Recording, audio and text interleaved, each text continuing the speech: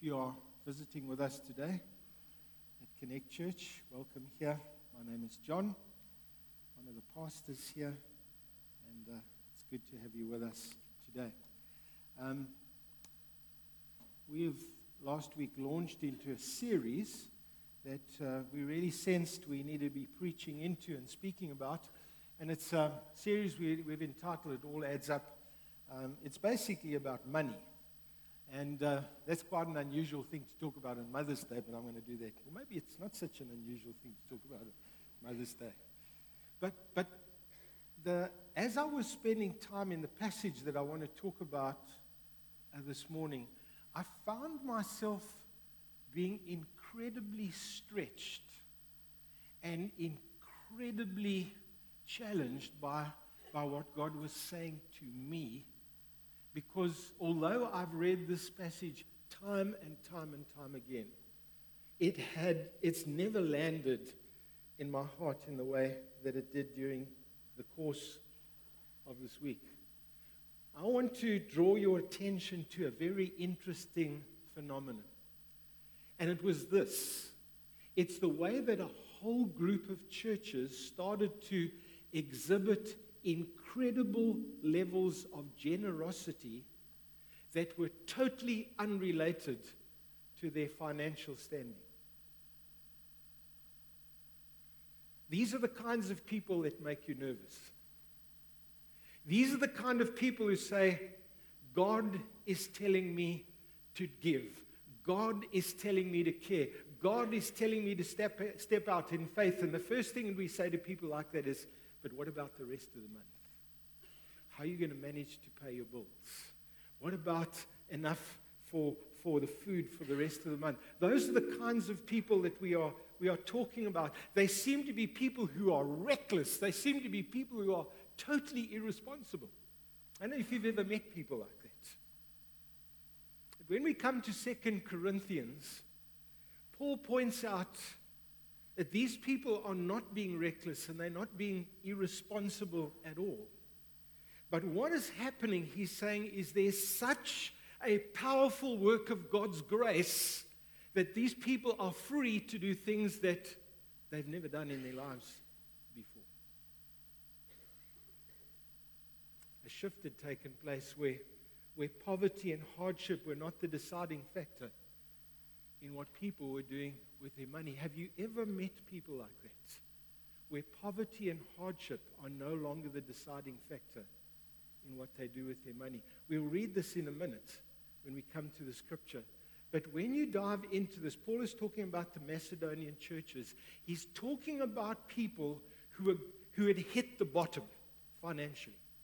What had happened in those days, and you might want to ask yourself the question, why were things so tough? Well, what was happening over there is that the people were under Roman rule. The area of Macedonia, the church of Philippi was there, the church of Thessalonica was there.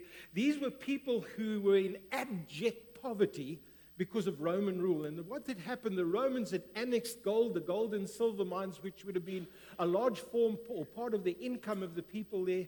There were high taxes, food was incredibly expensive. And so the word that's being used is their levels of poverty were unlike anything we could imagine. That actually hit the bottom.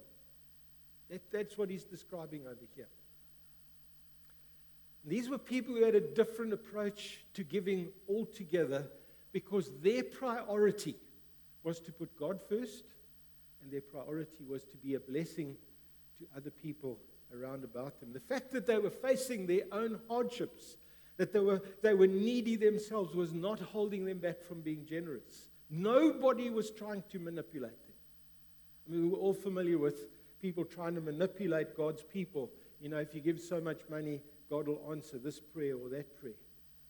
And what makes their generosity so compelling is their whole approach to giving. They're saying, this is an honor.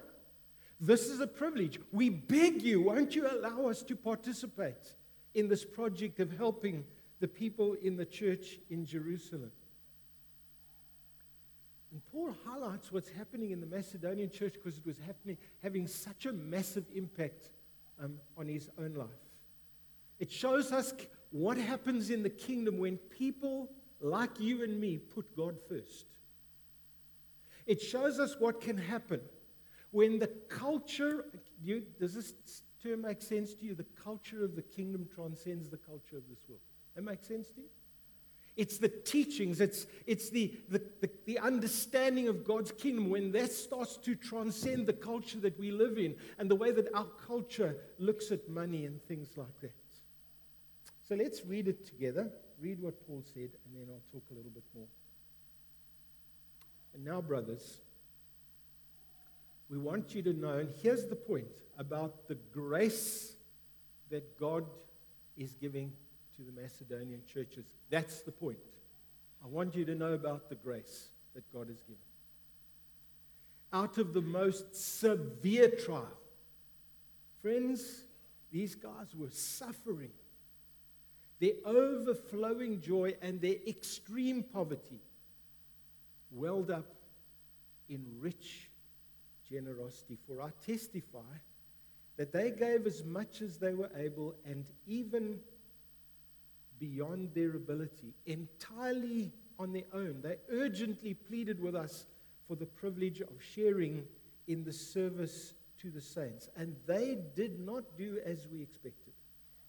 But they gave themselves first to the Lord and then to us in keeping with God's will. And so we urged Titus, since he had earlier made a beginning, to bring also to the completion this act of grace on your part. So what's happening?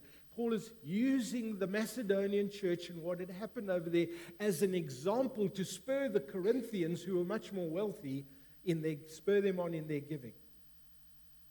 But just as you excel in everything, in faith, in speech, in knowledge, in complete earnestness, and in your love for us, see that you also excel in this grace of giving. I'm not commanding you, so I'm not putting pressure on you. But I want to test the sincerity of your love. Paul is saying, I'm not trying to force you to give.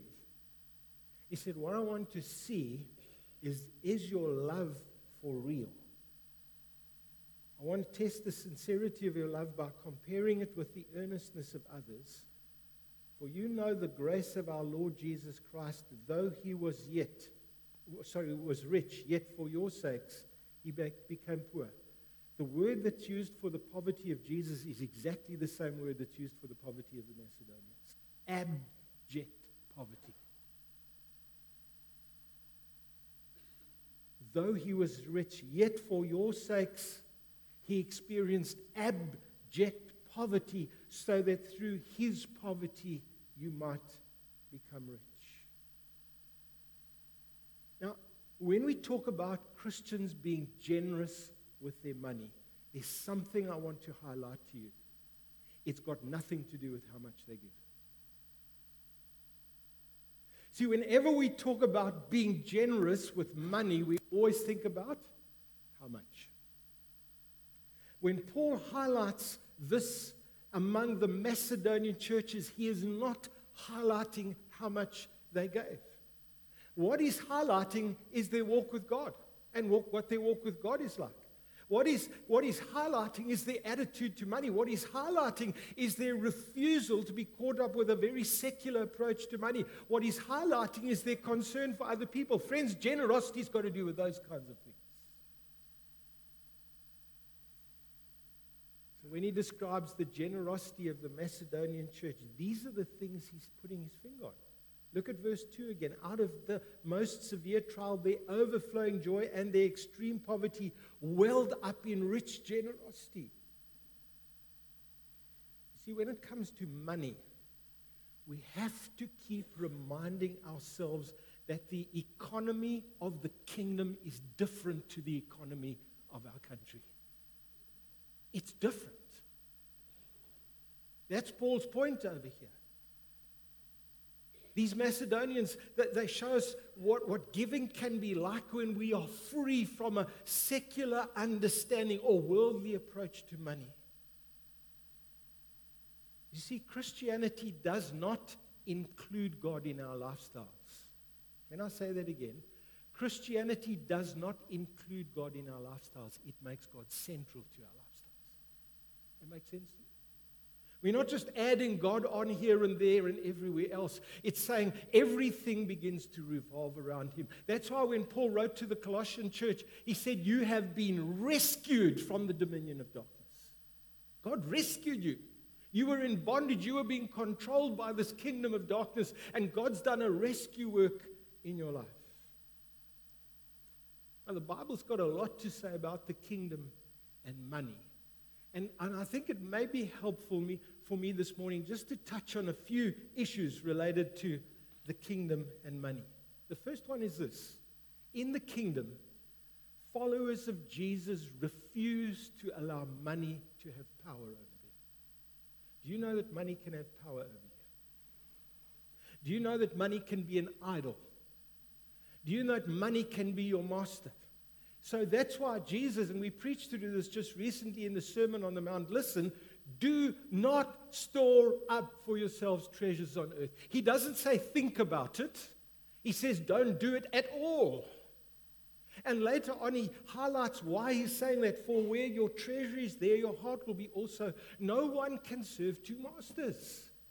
What Jesus is saying is money has got the possibility of being my master and your master. Don't let that happen. In the kingdom, people recognize that God is their provider. Now, I need to say something about that this morning. Because there are so many of us who say, that's my money because I worked for it. Friend, you got it all wrong. The only reason you were able to work for it was because of His grace and because He allowed you.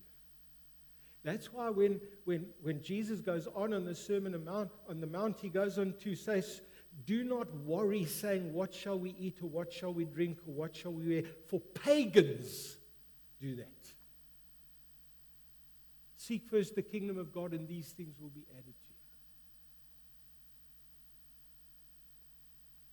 I want to suggest to you that the way you use your money will be a good indication of whether you believe that truth or not.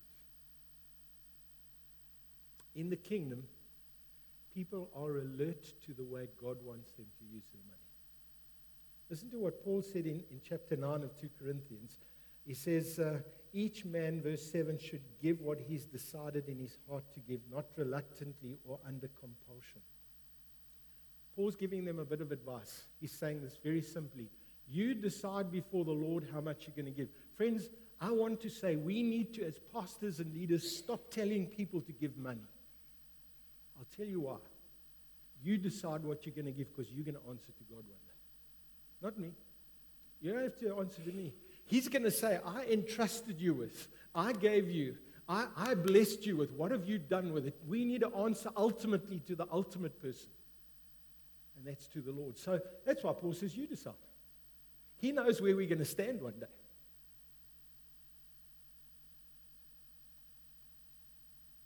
In the kingdom, and this is the way I put it, but I know that I need to change it. I said, people consider the needs of others as something important.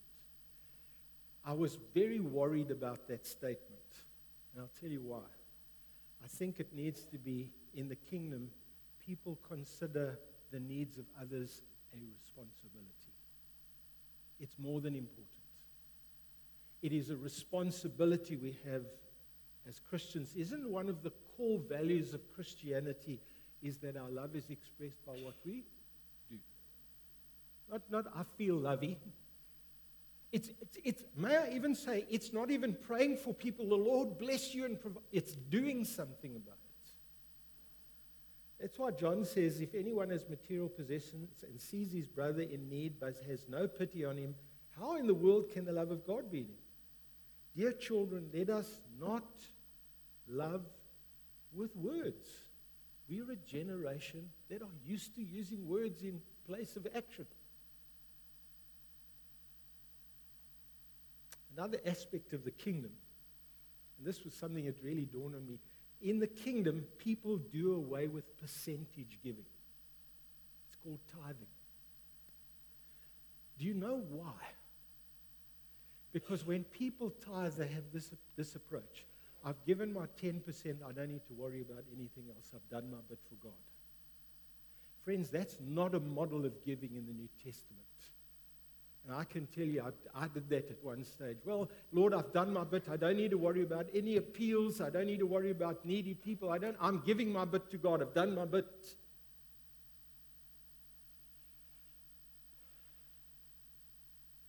You can't put percentages down if you're being led by the Spirit. Then Paul makes another interesting observation about generosity and the generosity of the Macedonian church. He says that they gave themselves first to the Lord, God first. They did not do as we expected, but they gave themselves first to the Lord and then to us in keeping with God's will. Their generosity was the result of putting God first, of obeying God's instructions, of avoiding what trap? Here's the trap they need to avoid. Me first. You see, what's the other option? It's me first. Isn't that what our culture tells us to do every day? Me first. It's all about you. And what they did is they put God first. It's seek first the kingdom.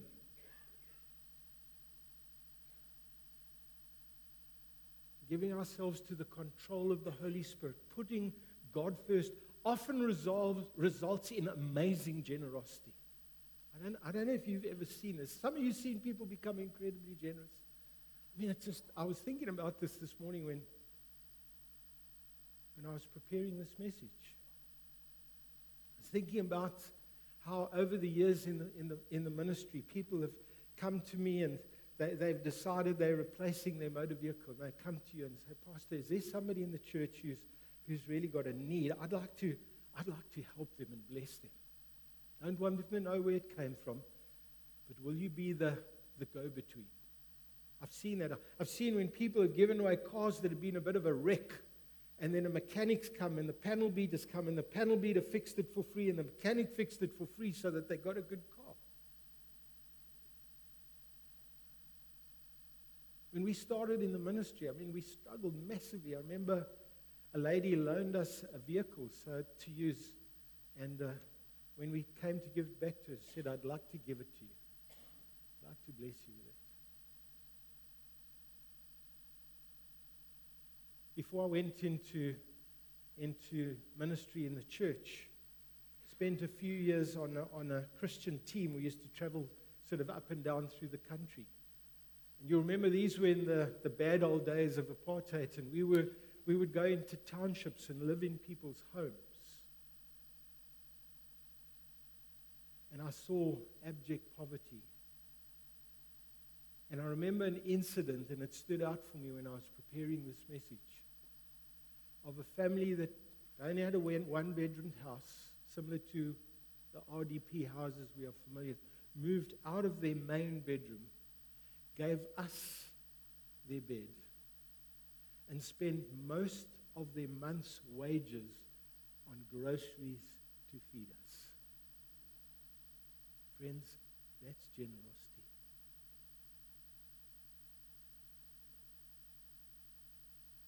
That's what Paul is talking about amongst the Macedonian churches. I used to be a youth pastor in my younger days, about 5 years ago. So. And somebody rebuked me this morning after the 8 o'clock service, because I said one of the older women in the church when I was the youth pastor, she was 70 years old, and that person said, that's not old. You're old only when you get beyond 80, whatever. But seriously, she came to me and she said, John, I was youth pastor, she said, I want you to come and see me. And she said to me, I want you to tell me your vision for youth ministry in this church. I told her the vision we had. She said, how much will that cost? Told her, worked it out, went away, worked out what we needed for what we wanted to do. She said, you'll have the money by the end of the month. And, hindsight is always perfect sight, but I can look back now and see young person after young person who came to faith in Jesus because she was willing to make an investment. Friends, that's generosity. That's what we're talking about over here. I know there are different views about the early church and the generosity of the early church. And people say, well, you can't use that as a model for the church today.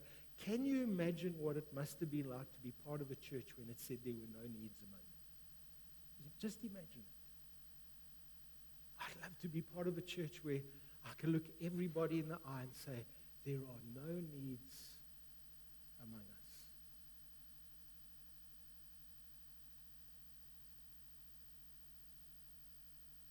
Another aspect of generous giving that Paul reinforces here is that giving is a decision that each one of us must make before the Lord. It's a decision, and I want to emphasize before the Lord bit.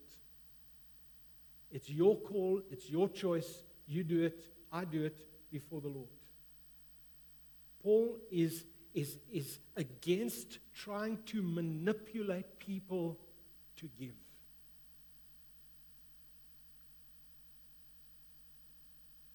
You know why? Because in the kingdom, people give because they want to see the gospel advance. You don't need to twist people's arms, they're already convinced. People give because they care about others. People give because they're part of another kingdom. That's why people give.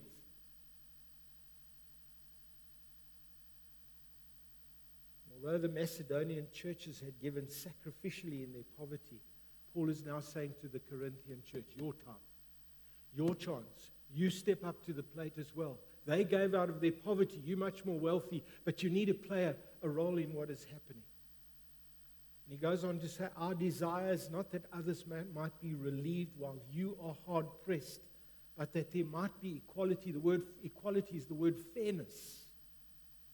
Let's play our part. Let's all play our role so that there can be fairness in the kingdom. And the Corinthians are encouraged to do their fair in meeting the needs of the believers in Jerusalem. Friends, we are all meant to play a part. We're meant to do what we can as we are able. But here's the thing that I noticed that I've missed for a long time. It's actually our attitude to giving that counts at the end of the day. Do you know that?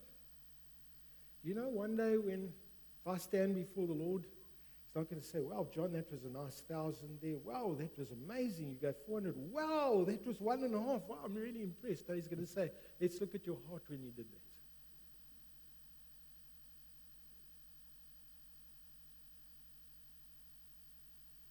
That's a huge thing. He said, I'd rather you not give than you give with a bad spirit and a bad heart. And you know why? Because only the Lord can sort out our hearts. And our giving is meant to be an overflow of what's in our hearts, after all. My sense for us this morning is the point of this whole message is that when God's grace is at work like this, something begins to open up. God begins to do something, not just in individual people's lives, but in whole churches. And last night when I was praying, just saying, God, what did you want for this morning? He said, I want my people to be free in this way.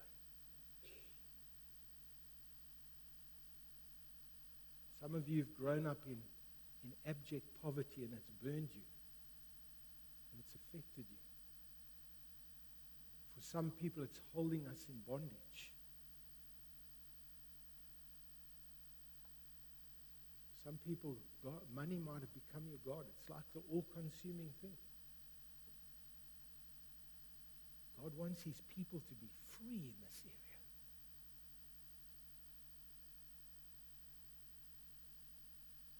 So I want to pray. I want to pray for that. Please hear me this morning. This is not a sermon to try and get money out of you. That's the last thing that I want to do. This is about us stepping into a grace from God that is unusual. A grace that is powerful. So we want to do that.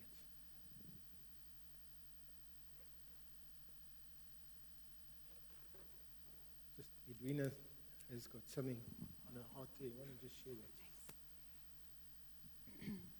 So this morning when I was just praying into the service, I felt that there are some of us who the Lord is just calling to take a step of faith.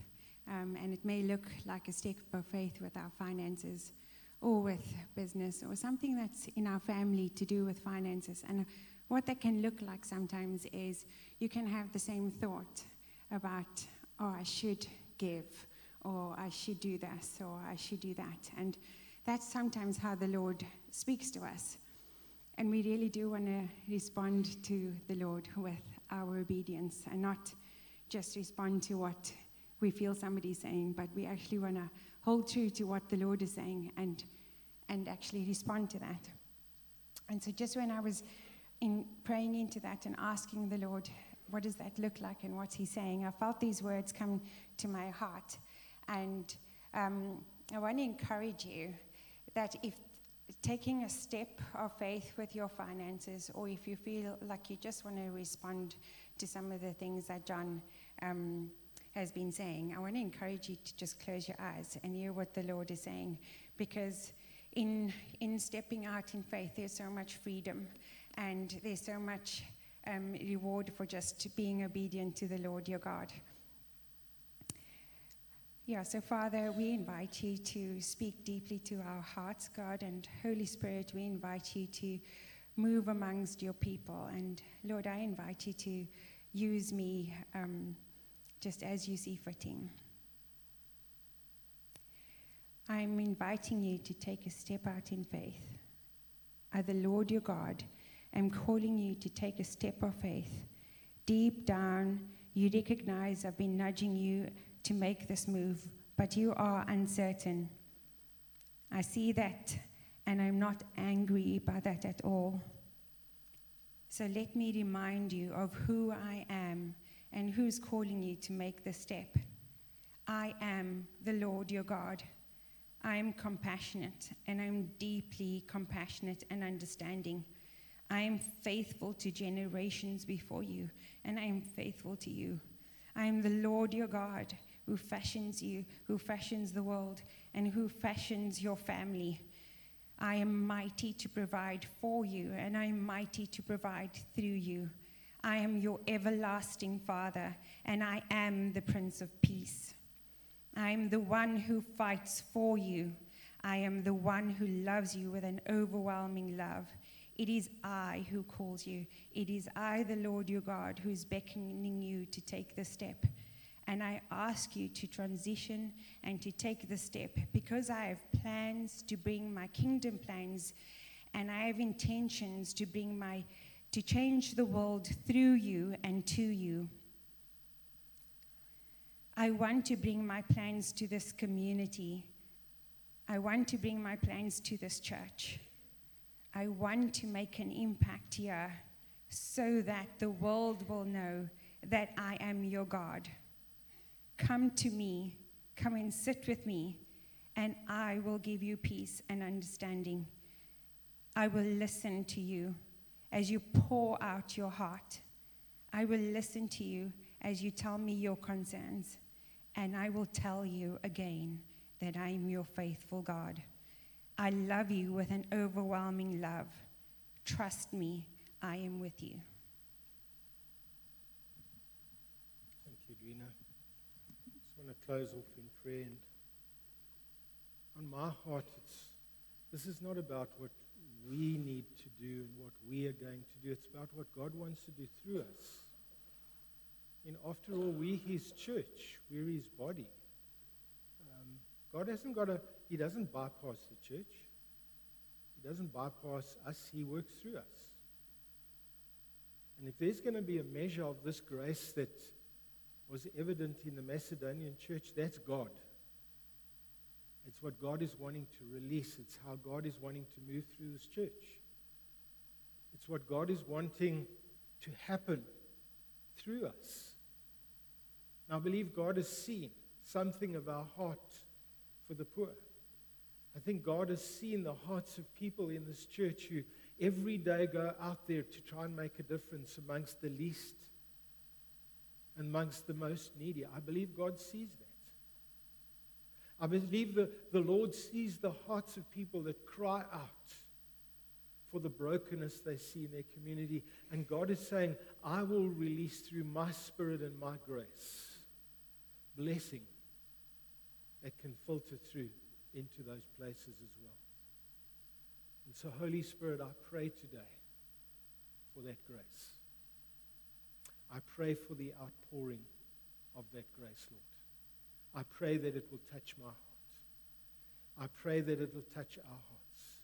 I pray, Lord, it will release us so that we won't keep counting. But, Lord, we'd be so willing to respond. Lord, I pray that there'd be a whole new attitude and a whole new approach that begins to emerge amongst us. Lord, if you can do it for the Macedonians, you can do it here too. And so, God, I pray, Holy Spirit, I ask you this morning for this awesome moving of the grace to be generous. The grace to be generous. May it impact us, rest upon us, free us, empower us, give us joy. May there be a whole new spirit.